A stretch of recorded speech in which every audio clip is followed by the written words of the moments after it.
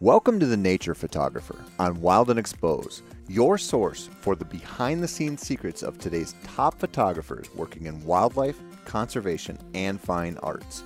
The Nature Photographer is produced in collaboration with NANPA, the North American Nature Photography Association. Thanks for joining us.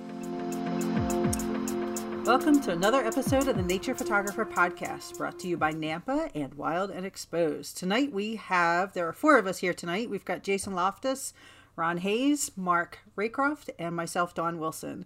I feel like I haven't talked to you guys in a little while. I know we've all been doing a little bit of travel. I think everybody's kind of excited it's summertime and we're excited about getting back out in the field. I know I just got back myself from Alaska. So what have you guys been up to?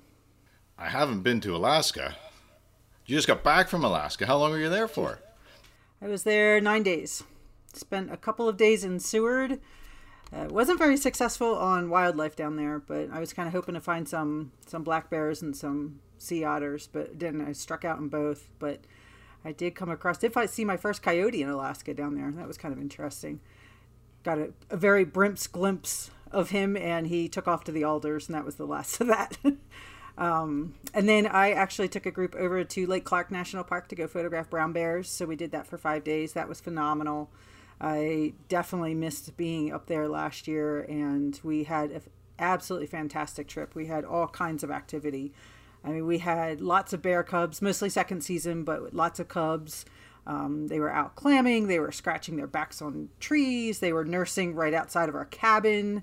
They were playing, a lot of playing. Watched mom teach them how to dig for bugs and logs. So just all kinds of really, really, really good interaction between the sows and the cubs. And then from there, I went up to a couple different places to go photograph collared pika and marmots and ground squirrels, Arctic ground squirrels, and moose. You just have to photograph a moose when you're in Alaska. So I successfully accomplished that goal as well. So envious. Sounds like a great trip. Awesome. It was. How about you guys? I've just been shooting around here, a lot of different assignments and editorial work. I don't start traveling until fall, but I am chomping at the bit to go. But I've had a lot of fun in Ontario, but there's a broader agenda already in play, and some other stuff that's been floating around in Wild and Exposed about gear that I'm looking forward to using in the field at some point, but I'm not going to get into that here. But mirrorless technology, what is that, Raycroft? Speaking of gear, I actually got my hands on an R5. Somebody out in the field let me borrow hers when we were out photographing bears. I am hooked. So I've got all my boxes here of all my camera gear. I'm going to start selling some stuff and doing the same thing. When you get it, Jason will tell you how to set it up. Set it up exactly how Jason has it. It's working for you, huh, Ron? Good. It is. Finally, yeah. Yeah, no, I went and spent some time over in Colorado and chased some velvet bulls around with my camera. And actually, what was fun is I'm getting ready to go on a bear trip, and I'm real excited. I leave in a little under a week and a half, and just can't wait. Gonna go up there and go to Kodiak and spend some time photographing bears. So for that trip, I got me a 70-200 lenses, which I've been told would be a very good piece of equipment to have. And, that's a great lens anyways for a number of reasons. But while I was over there in Colorado, I decided I was going to just spend a couple of days. I was there for 5 days, and I spent 3 of the 5 days. I put that 70-200 on that R5, and I didn't shoot with anything but that. And I'll tell you what, that was fun. I mean, it was a challenge. It forced me to think differently. I really like the idea of, just kind of food for thought for anybody that's listening, but to kind of challenge yourself, think out of the box differently, and when you use a different lens, it kind of forces you to do some of that. So I like the idea of that. I'm going to probably do more of that in the future, and I was really excited with the stuff I got, and that lens is just incredible with that body, by the way, if anybody's wondering. So And that is an RF series. It's the RF mount 70-200 2.8, yeah, and it's amazing. But the other one works great. 70-200 is my favorite landscape lens, to be honest. I stitch the heck out of things. Yeah, it compresses, makes the mountains look bigger. You get that distant look like you do with a wide angle lens. So that is definitely my favorite. And I've been kind of a stitching addict here lately with wildlife environmental type stuff too. So I'll, a moose standing on the bank of a pond or a lake, whatever, shoot the moose, and then I'll take sequence of shots horizontally and stitch them together and make kind of a panographic environmental type portrait. Yeah, that's kind of cool. I didn't think about that. I had some bulls up high that were in a good situation where I didn't really need to do that. But it's still, that lens was incredible, like you said, Ron, for wider angle landscape type look. I was really impressed with the look and the feel it gave me out of the camera. But and these are elk bulls you're talking about, Jason? Yeah, sorry. Yep, velvet bull elk, yep. And then I also spent some time here locally doing some bison rut stuff. And just another pointer for Mark, I actually was playing quite a bit with some handheld video, was shooting, and I'm by no means am I saying that this is probably BBC Wild, or Nat Geo type quality, but I was super impressed with how amazing the VR with that lens, the 1-500 and the R5 handheld at anywhere from 300 to 500 millimeters, and I'm just blown away with how smooth it is, especially the fact that it's, high quality 4K handheld. The one thing I will say is I did have, for the first time ever, doing some of that video stuff, and it was so hot. I mean, it was 104 degrees or something the night I was out there doing it, and I did have my R5 heat up on me for the first time. I was doing quite a bit of video, but it was hot outside, and I was I could feel it getting hot on the grip, and just shooting that high quality 4K. It just, over time, I think it's going to happen. It didn't shut me down, didn't, turn me off, it didn't cause me any problems, but it did come up with a warning light and told me it was getting too hot. So. And after how many minutes approximately did that happen? I was shooting quite a bit, and then I probably was doing little short burst clips, but I probably did 15 to 20 minutes of video just on and off. So I was putting it through the paces, as far as, but just food for thought. I mean, there still are some challenges there in really warm temperature if you're going to be shooting a lot of video. I think there, especially in the high quality 4K or 8K, there's definitely still some issues with it, is I guess my point. But, and Ron, I think you said you've had some time. It's done it to you a couple times. Once. It only did it to me once, and it was 102 degrees outside. It was plenty hot, and I was shooting at 4K 120, so you're producing a little bit more heat anyway. But that was the only time that it has given me the warning, and I just shut it off for a few minutes, and then when I turned it back on, it was fine. So I didn't have any problems. Same here. I took it out of video mode, actually. I kept shooting, took it out of video mode, and the light went away, and I was fine. It didn't give me any problems. So, but anyways, that's my update. Well, very cool. Sounds like everybody's been busy taking advantage of the summer. So why don't we get into our topic today? We have a kind of a different topic. I don't think you guys have talked about this before, but I've talked to you guys off and on when I see you guys out in the field about this, and that is physical exercise and being in shape, and what kind of things do you do to stay in shape? Because what we're doing, and I think after coming back from Alaska, this is a perfect timing is really, really good. You have to be ready to be out there in the field. You don't know how long you're going to be tracking an animal or looking for an animal. You don't know, you should know what kind of terrain you're heading into so that you're prepared for it. But there's a lot of physical activity involved in what we do. And I think one of the biggest things, I came home with a back that was just screaming at me. And part of it was I have not been carrying my 500 on a tripod in the last year and a half because of COVID. Haven't been traveling, haven't had all my gear with me, and I really noticed and felt it. So there's a lot to be said for being physically prepared for being out in the field for doing what we do. Whether it's carrying the gear around or being able to safely maneuver around, some more difficult terrain. Just kind of being aware of, even to the point of being aware of where you're placing your feet and how to kind of navigate, like if you're walking through talus slopes or you're walking through a muddy field or those kinds of things. So we were going to talk about that this evening and kind of get some ideas of what you guys do and some advice for other people, completely being on that none of us are trained professionals in physical training or how to stay in shape, but just kind of some personal experiences and knowledge of what we've encountered while we're outside. So if I remember correctly, I think Ron, it was you that was talking about, you went up to a trip up in Alaska to photograph Dall sheep once. And I remember you mentioning that, for a month or so before then, you're like, all right, I'm going to get out. I'm going to, strengthen. I'm going to have, build up my endurance. So what kind of things, why don't we start with that? Yeah, I actually hired a personal trainer, and not very specifically, but specifically for going after photographs of Dall sheep. Mark and Mike had told me kind of about the terrain that we'd be walking on, and so I was at the time, just went full time a couple weeks ago too, by the way, so that's something new.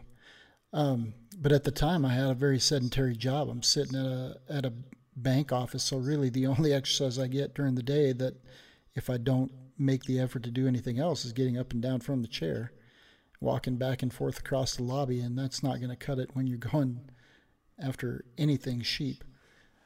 So I did hire a personal trainer, paid him for about 3 months, and just to get me prepared for the up and down rigors of the hills. Every birthday you have, your knees take a little bit more of a beating, or at least they tell you about it. So that was one of the things that I wanted to make sure that I was ready for. And so we did a lot of very specific motion, a lot of deep squats, lunges. We did more HIIT training, not really as much cardio. The cardio was on me, and all I did for cardio was walk and just add more weight as I was walking every time that I went out. But the HIIT training is very intense. So you'll go hard for 30, 40 seconds to a minute, and then take a little bit of a break, and then you go right into something else, and you totally wear out one area before you start working on another. And I was very surprised when we started up the hill to go after the sheep, how good my legs felt. And it turned out to be a great day. I mean, Mark was there as well, so he can attest to kind of what we did. And just, we didn't really try to sprint up the mountain, but we needed to get to where we were going, and we got to the sheep in time to get some. It was good money images. well spent. You led the hike. It's like, where's Ron? Ron's already up there. You were going every stage of the way and on the way down. So, yeah. Yeah, on the way down, I was a little slower. I was like, satisfaction of what we had just experienced was definitely worth the effort. I was in no hurry to get back to the vehicle. It was fun to watch you go. It was, and the enthusiasm was just contagious because of that too. But yeah, that was great planning. Yeah, and so that has carried through to now. I do a little bit more of that. Now I've also invested in a Peloton bike, and you definitely don't need to spend the money on a Peloton. There's several options out there, but it's a very good way I'm a competitive person, was involved in competitive sports most of my life growing up. And so the Peloton is a perfect opportunity to make that competitiveness work for me. It's not that I'm going to be the top cyclist in the world, but at least it allows you, because there's other people on the platform, it allows you to push yourself a little bit, just try to get the next person as far as your total output and that kind of thing. And that makes you push a little bit harder. And so it's a good tool as well. And that biking motion simulates, the up and down hills.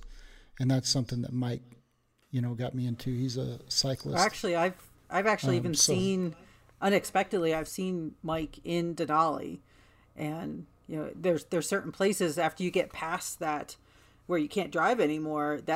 You either get on a bus or that's your other option, is to get on a bike. And yeah, there's up and down, and it's a gravel road, and so you really have to be prepared. And then you're carrying camera gear either on your back or in some sort of trailer or basket or something. So you have some additional weight that you're toting. And I know last year with Mount Evans being closed because of COVID, that was really the only option. The only way you could get up there was on bike. And I know I was in no condition to be going up a 14,000 foot mountain on a bike. So, I unfortunately kind of missed out on that opportunity last summer with fewer people. But, there's something to be said about you don't have to be in super great shape, but if you can get your body toned to a point, that also helps reduce injuries too. We tend to go, I know a lot of photographers that have back issues, they have shoulder issues, they go to pick up heavy gear, they twist the wrong way. And if you keep your body a little bit, a little bit more, if supple is the right word, or a little bit more toned, that can certainly help with that. I won't say it's going to prevent any of those types of injuries, but it certainly can help prevent them over time, especially as we age. And I certainly am aging. I'm getting younger every day. So says my knees that are, yeah. Yeah. But Hey, Ron, did that personal trainer work on posing with you as well? No, that was all natural. Sorry. Mark, what kinds of things do you do? I know you do a lot of canoeing up Good in segue. Canada.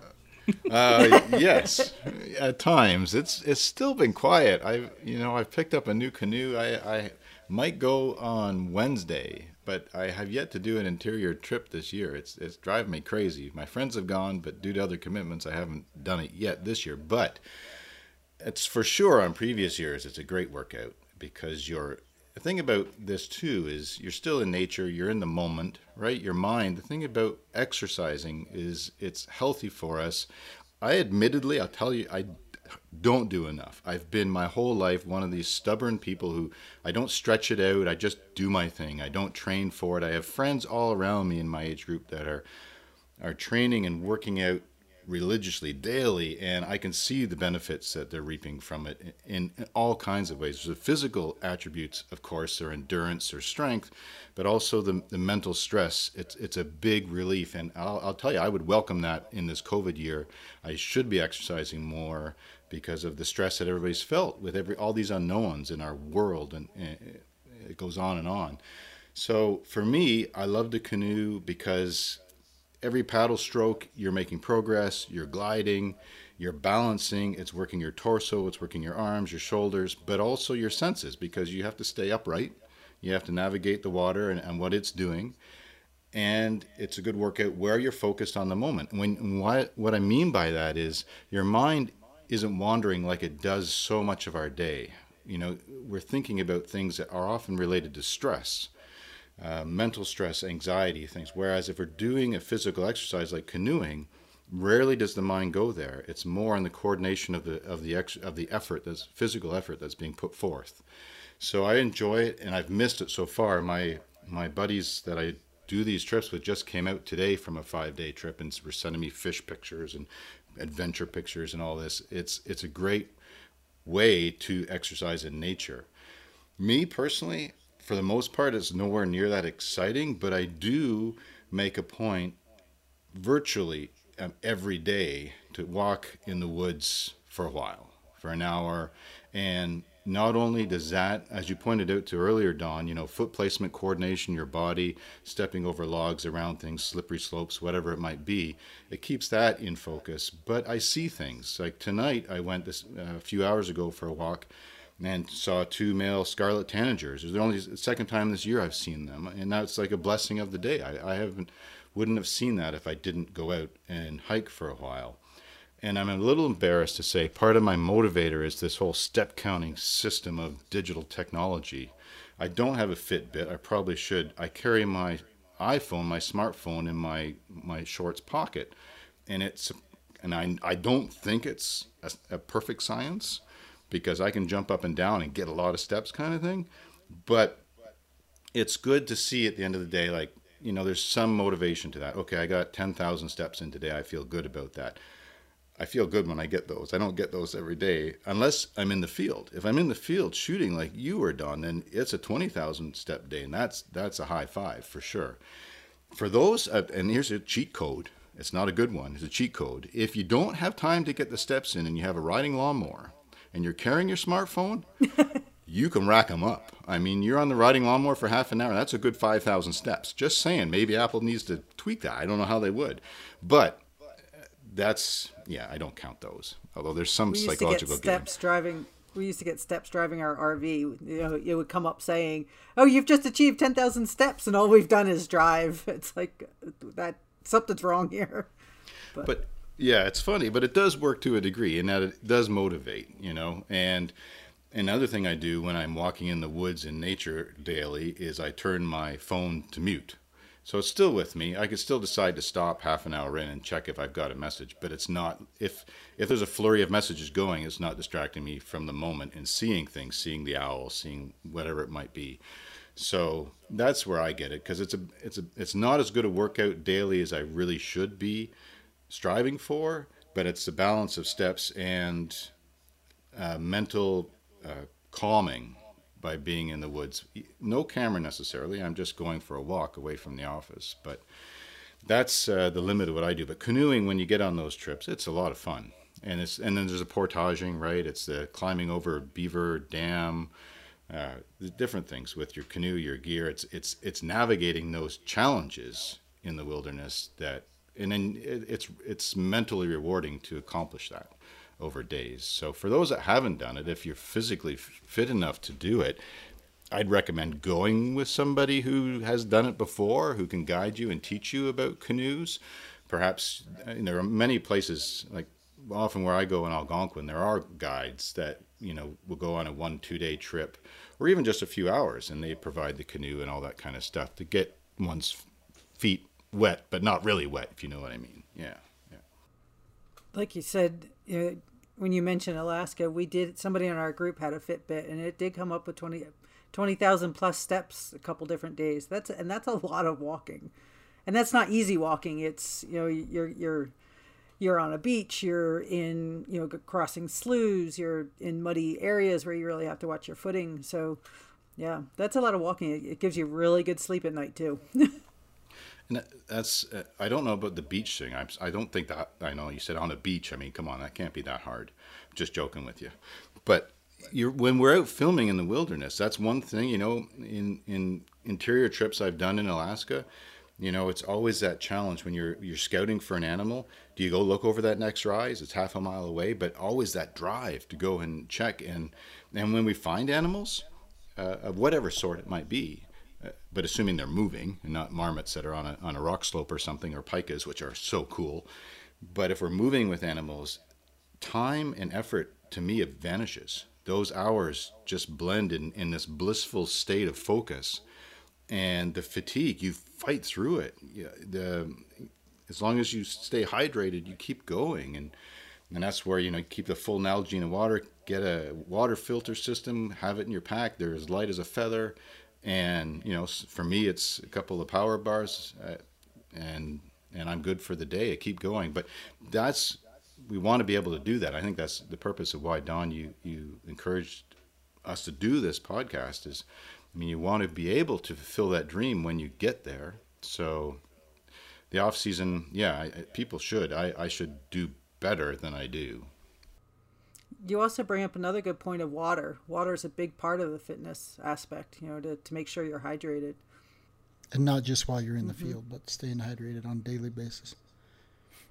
Yeah, and that's, Mark touched on one thing that I was going to talk about is when you're training for the photographic season, whatever your season may be,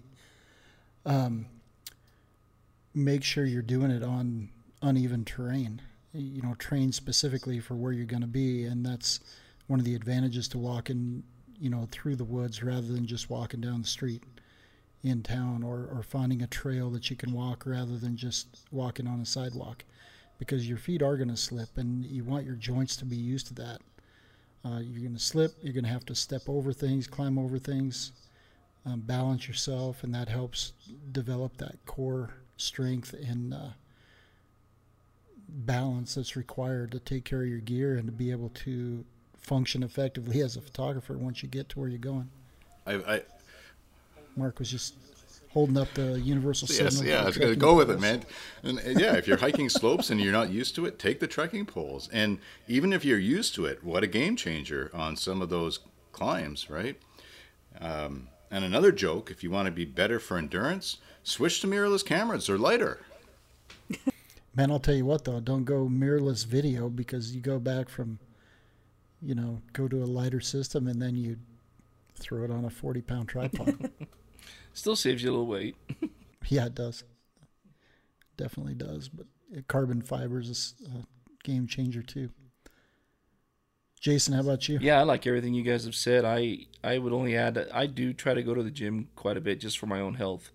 I go 3 to 4 days a week. I do some weight training and some cardio, but and I think that helps a lot, right? It helps with a lot of things that we've all touched on. But the one thing that I will say is that there's no amount of treadmill, cardio, stair climber, bicycle cardio, whatever, that will substitute for just getting out and hiking. And I really, if you're fortunate enough to be able to just get out and go for a hike or a walk, even, I think that's even more beneficial than doing it in the gym. And I like the way Mark approaches it, just trying to get out and be active that way.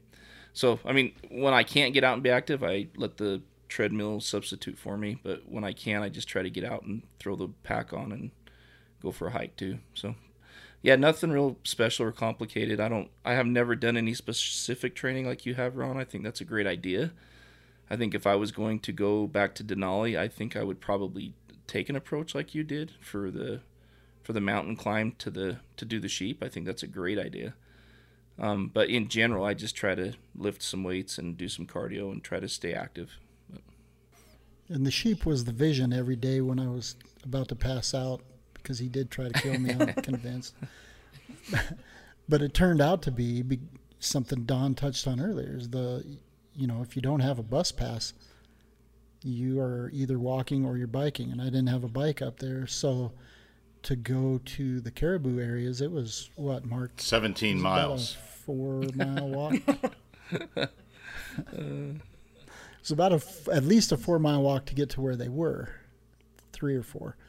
And so it ends up being a 10-mile day. Yeah. So that preparation definitely helped. About caribou sorry, Jason. Go ahead. Just quickly, the thing about caribou, when you find them is when it really starts. Right. Because then rarely are they static. Then it's like, okay, we're going to keep adding to this day wherever they might be. But then you're in the zone. You're not thinking about it. You just go, because it's just a thrill every moment. Sorry, Jason, please. No, you're good. And then you turn around and realize how far you've gone and go, ooh, we got to go all the way back. That's what happened to me the last time with caribou. Right. That happened to us too when we did it up there. And that was another game changer up there too in Alaska, is just the tundra. I mean, if you've never hiked or walked on tundra, it's a completely different ball game. It's basically it's kind of like a mix of walking in snow and sand. So it's spongy and water bags. Yeah. Stepping on water bags. A lot of navigating around. It's spongy. You have to lift your legs a lot. Right. And that can kind of tire you out quickly. A lot quicker than if you're not already prepared to be out there like that. A lot of high stepping. Don't take new hiking boots and wear them for the first time on that trip. Break them in. Oh, fact. Bad idea. Yeah, but make sure you go, if you do end up in that squishy tundra, make sure you go back and check out the Wild and Exposed YouTube channel. We have the redneck boot dryer that we had to make in the field because I got my boots soaked. Well, you can see Ron's story. There are 4 shorts about going up for the sheep. 4 short videos, 1 to 3 minutes each. It's a great quick summary of that fun day. And it's, even for people that aren't going into tundra or mountains, there's, the more physically fit you are, or you can prepare yourself for especially for a trip. If you're spending a lot of money on a trip and you want to get specific photographs, even if it's flat terrain, you can go farther. You can get farther down that beach if you want to find sea otters, or you can get farther down the, to find birds or whatever it might be that you're going after. You can just give yourself, or maybe you do it faster. If you see a tanager that you normally don't see, now all of a sudden you're prepared to get out there into the woods. The other thing that I would say is prepare yourself for elevation. People underestimate, folks at sea level that come up and photograph in Grand Teton National Park or Yellowstone National Park or Rocky Mountain National Park often underestimate the effect that the elevation is going to have on you. They work out at sea level, and then when they come up, they're just completely winded, and their legs are going quicker and that kind of thing because there is less oxygen. So there are things that you can do to simulate that as well. They've got some training masks that'll simulate, higher altitude, because it just restricts the amount of oxygen that you can get. I experience that quite a bit with people that I take into the park that are, oh yeah, I'm physically fit, I'm good, and I run 5 miles a day, and they get to this elevation, and even though I don't do 5 miles a day, I'm still ahead of them because I'm more acclimated to that, living at that elevation. And they're like, how are you doing this? I'm like, it's purely all about that oxygen and that air pressure or lack of air pressure that we have up here. It does really have a pretty significant impact on your body. Yeah, that's a great point, Ron. I'll tell a quick funny story. I was in Rocky Mountain last year, and I had dropped a vitamin. I was looking for I had my vitamins in my pocket, took them out, dropped one, looking on the ground. I'm at a parking area up high, and a truck comes driving by, and I didn't notice him drive by, but I was bent over, on my hands on my knees looking for this piece or this vitamin. And this gentleman turned around and came back, Southern boy, somebody from Texas, I think, and came out and said, hey, is everything okay? You good? You good? Do you need any water? Do you need any Sprite? Everything okay? And he thought I was dealing with altitude sickness or something, right? And it was being very helpful, which was awesome. But at first I was like, what do you mean? I mean, yeah, we're fine. What would make you think that? Then it dawned on me that they had seen me bent over, looking for my vitamin. But anyways, that gentleman had planned and was ready for that. And obviously it was coming from probably a lower elevation area and was prepared for it. So, and was willing to help somebody else out in a situation where they thought they might be fighting to it right. But I think that's be very prepared to deal with that stuff because it's real. And I know people that have ended up in the hospital over altitude sickness. So, and also give yourself the time. I know, when you come from, if you're changing elevations, give yourself some time for your body to just acclimate it to it. I know when you get to a trip, you're like, no, I want to get, you want to go. But you really have to give yourself a day or so to kind of allow your body to adjust. Whether you're coming from sea level up to Colorado or you're going from in Alaska, you would stay at sea level in most cases. Anchorage is at sea level, but the mountains they rise so quickly out there that you do have to really you have to be prepared for it. What other tips do we have? Well, there's something else. Is that if the better condition you're in, no matter what the walk is like, with the adrenaline and the excitement of whatever you're photographing or filming, the better physical shape you're in, the more capable you will be to handhold your equipment to get the images you're dreaming of collecting, too. So, and especially if it happens right away. Sure, if you can get to a spot and recover for 5 or 10 minutes, that's fine. But if you're following something and you don't have that opportunity and what's happening is immediate, you want to be able to continue to breathe, get oxygen through your system, and hold your camera steady enough to accomplish your goals. That is a good point. Thank you for 8 times. What do you call the IBIS in the cameras? The stabilization, is it 8 times in some of the new ones, right? Some of the new ones. 5 times in camera, 3 times in the lens on some of the combinations. Right. So you get up to 8. Right. Yep. That helps, but it's still better if you can hold it steady. So you're saying, you don't need to work out anymore? No, I'm not saying that. The best workout is being in the field photographing. Oh, I agree. Sorry, Don. Constantly. No, I was just going to say you could actually look at it the other way and say, well, if you're physically fit and now you get those 8 times, man, you are really ahead of the game, just to give it that positive. Now you don't have any excuses. Everything needs to be touched. Maybe 20 years ago, yeah. But it's, and I guess, kind of, I think we've all kind of gone through our different ideas here. And I definitely don't want to discourage anybody if they're not fit and, still get out there and shoot.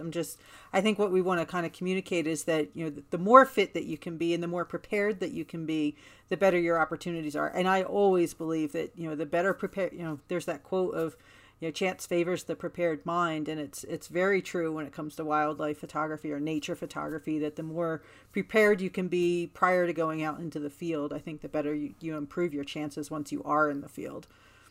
Yeah, what's the saying? Luck is nothing more than when preparation meets opportunity. So I hope that what we've talked about tonight in one of our short episodes for our listeners, it kind of helps get you motivated, kind of thinking about maybe some of the trips you have coming up, so that we can kind of help you with some additional ideas outside of improving your photography. This can also kind of help you see other ways to help improve what you capture. So I think everybody's given some really good ideas, some good stories, and some really good experiences. Definitely check out the Wild and Exposed YouTube page. It sounds like there's some good videos out there that show adventures they've been on out in the field for what to expect in some of these more remote locations. So thank you everybody for all those ideas, and it's gotten me thinking about I need to get my kayak out and pop that up on top of the truck and get that out. I haven't been on mine yet either this year, so it's sometimes it could take more to put the kayak up and off the truck than it does to actually take the ride sometimes. But anyway, so I appreciate you guys. I appreciate the input you had for our topic for this evening, and I think with that we can wrap up. This is the Nature Photographer Podcast. If you are not familiar with NAMPA, I definitely recommend checking out our website and all the different opportunities that we provide, not only our members but non-members as well, and take a look at some of the benefits of being a member in NAMPA can provide to you. You can do that on nampa.org. And as I mentioned, check out the Wild and Exposed YouTube page as well as their website for some of the past episodes, and be sure to subscribe so that you can get all the future episodes coming up that we have. We have lots of great guests that we still have on the docket, as well as our past episodes with lots of great information. So with that, I will sign off for tonight.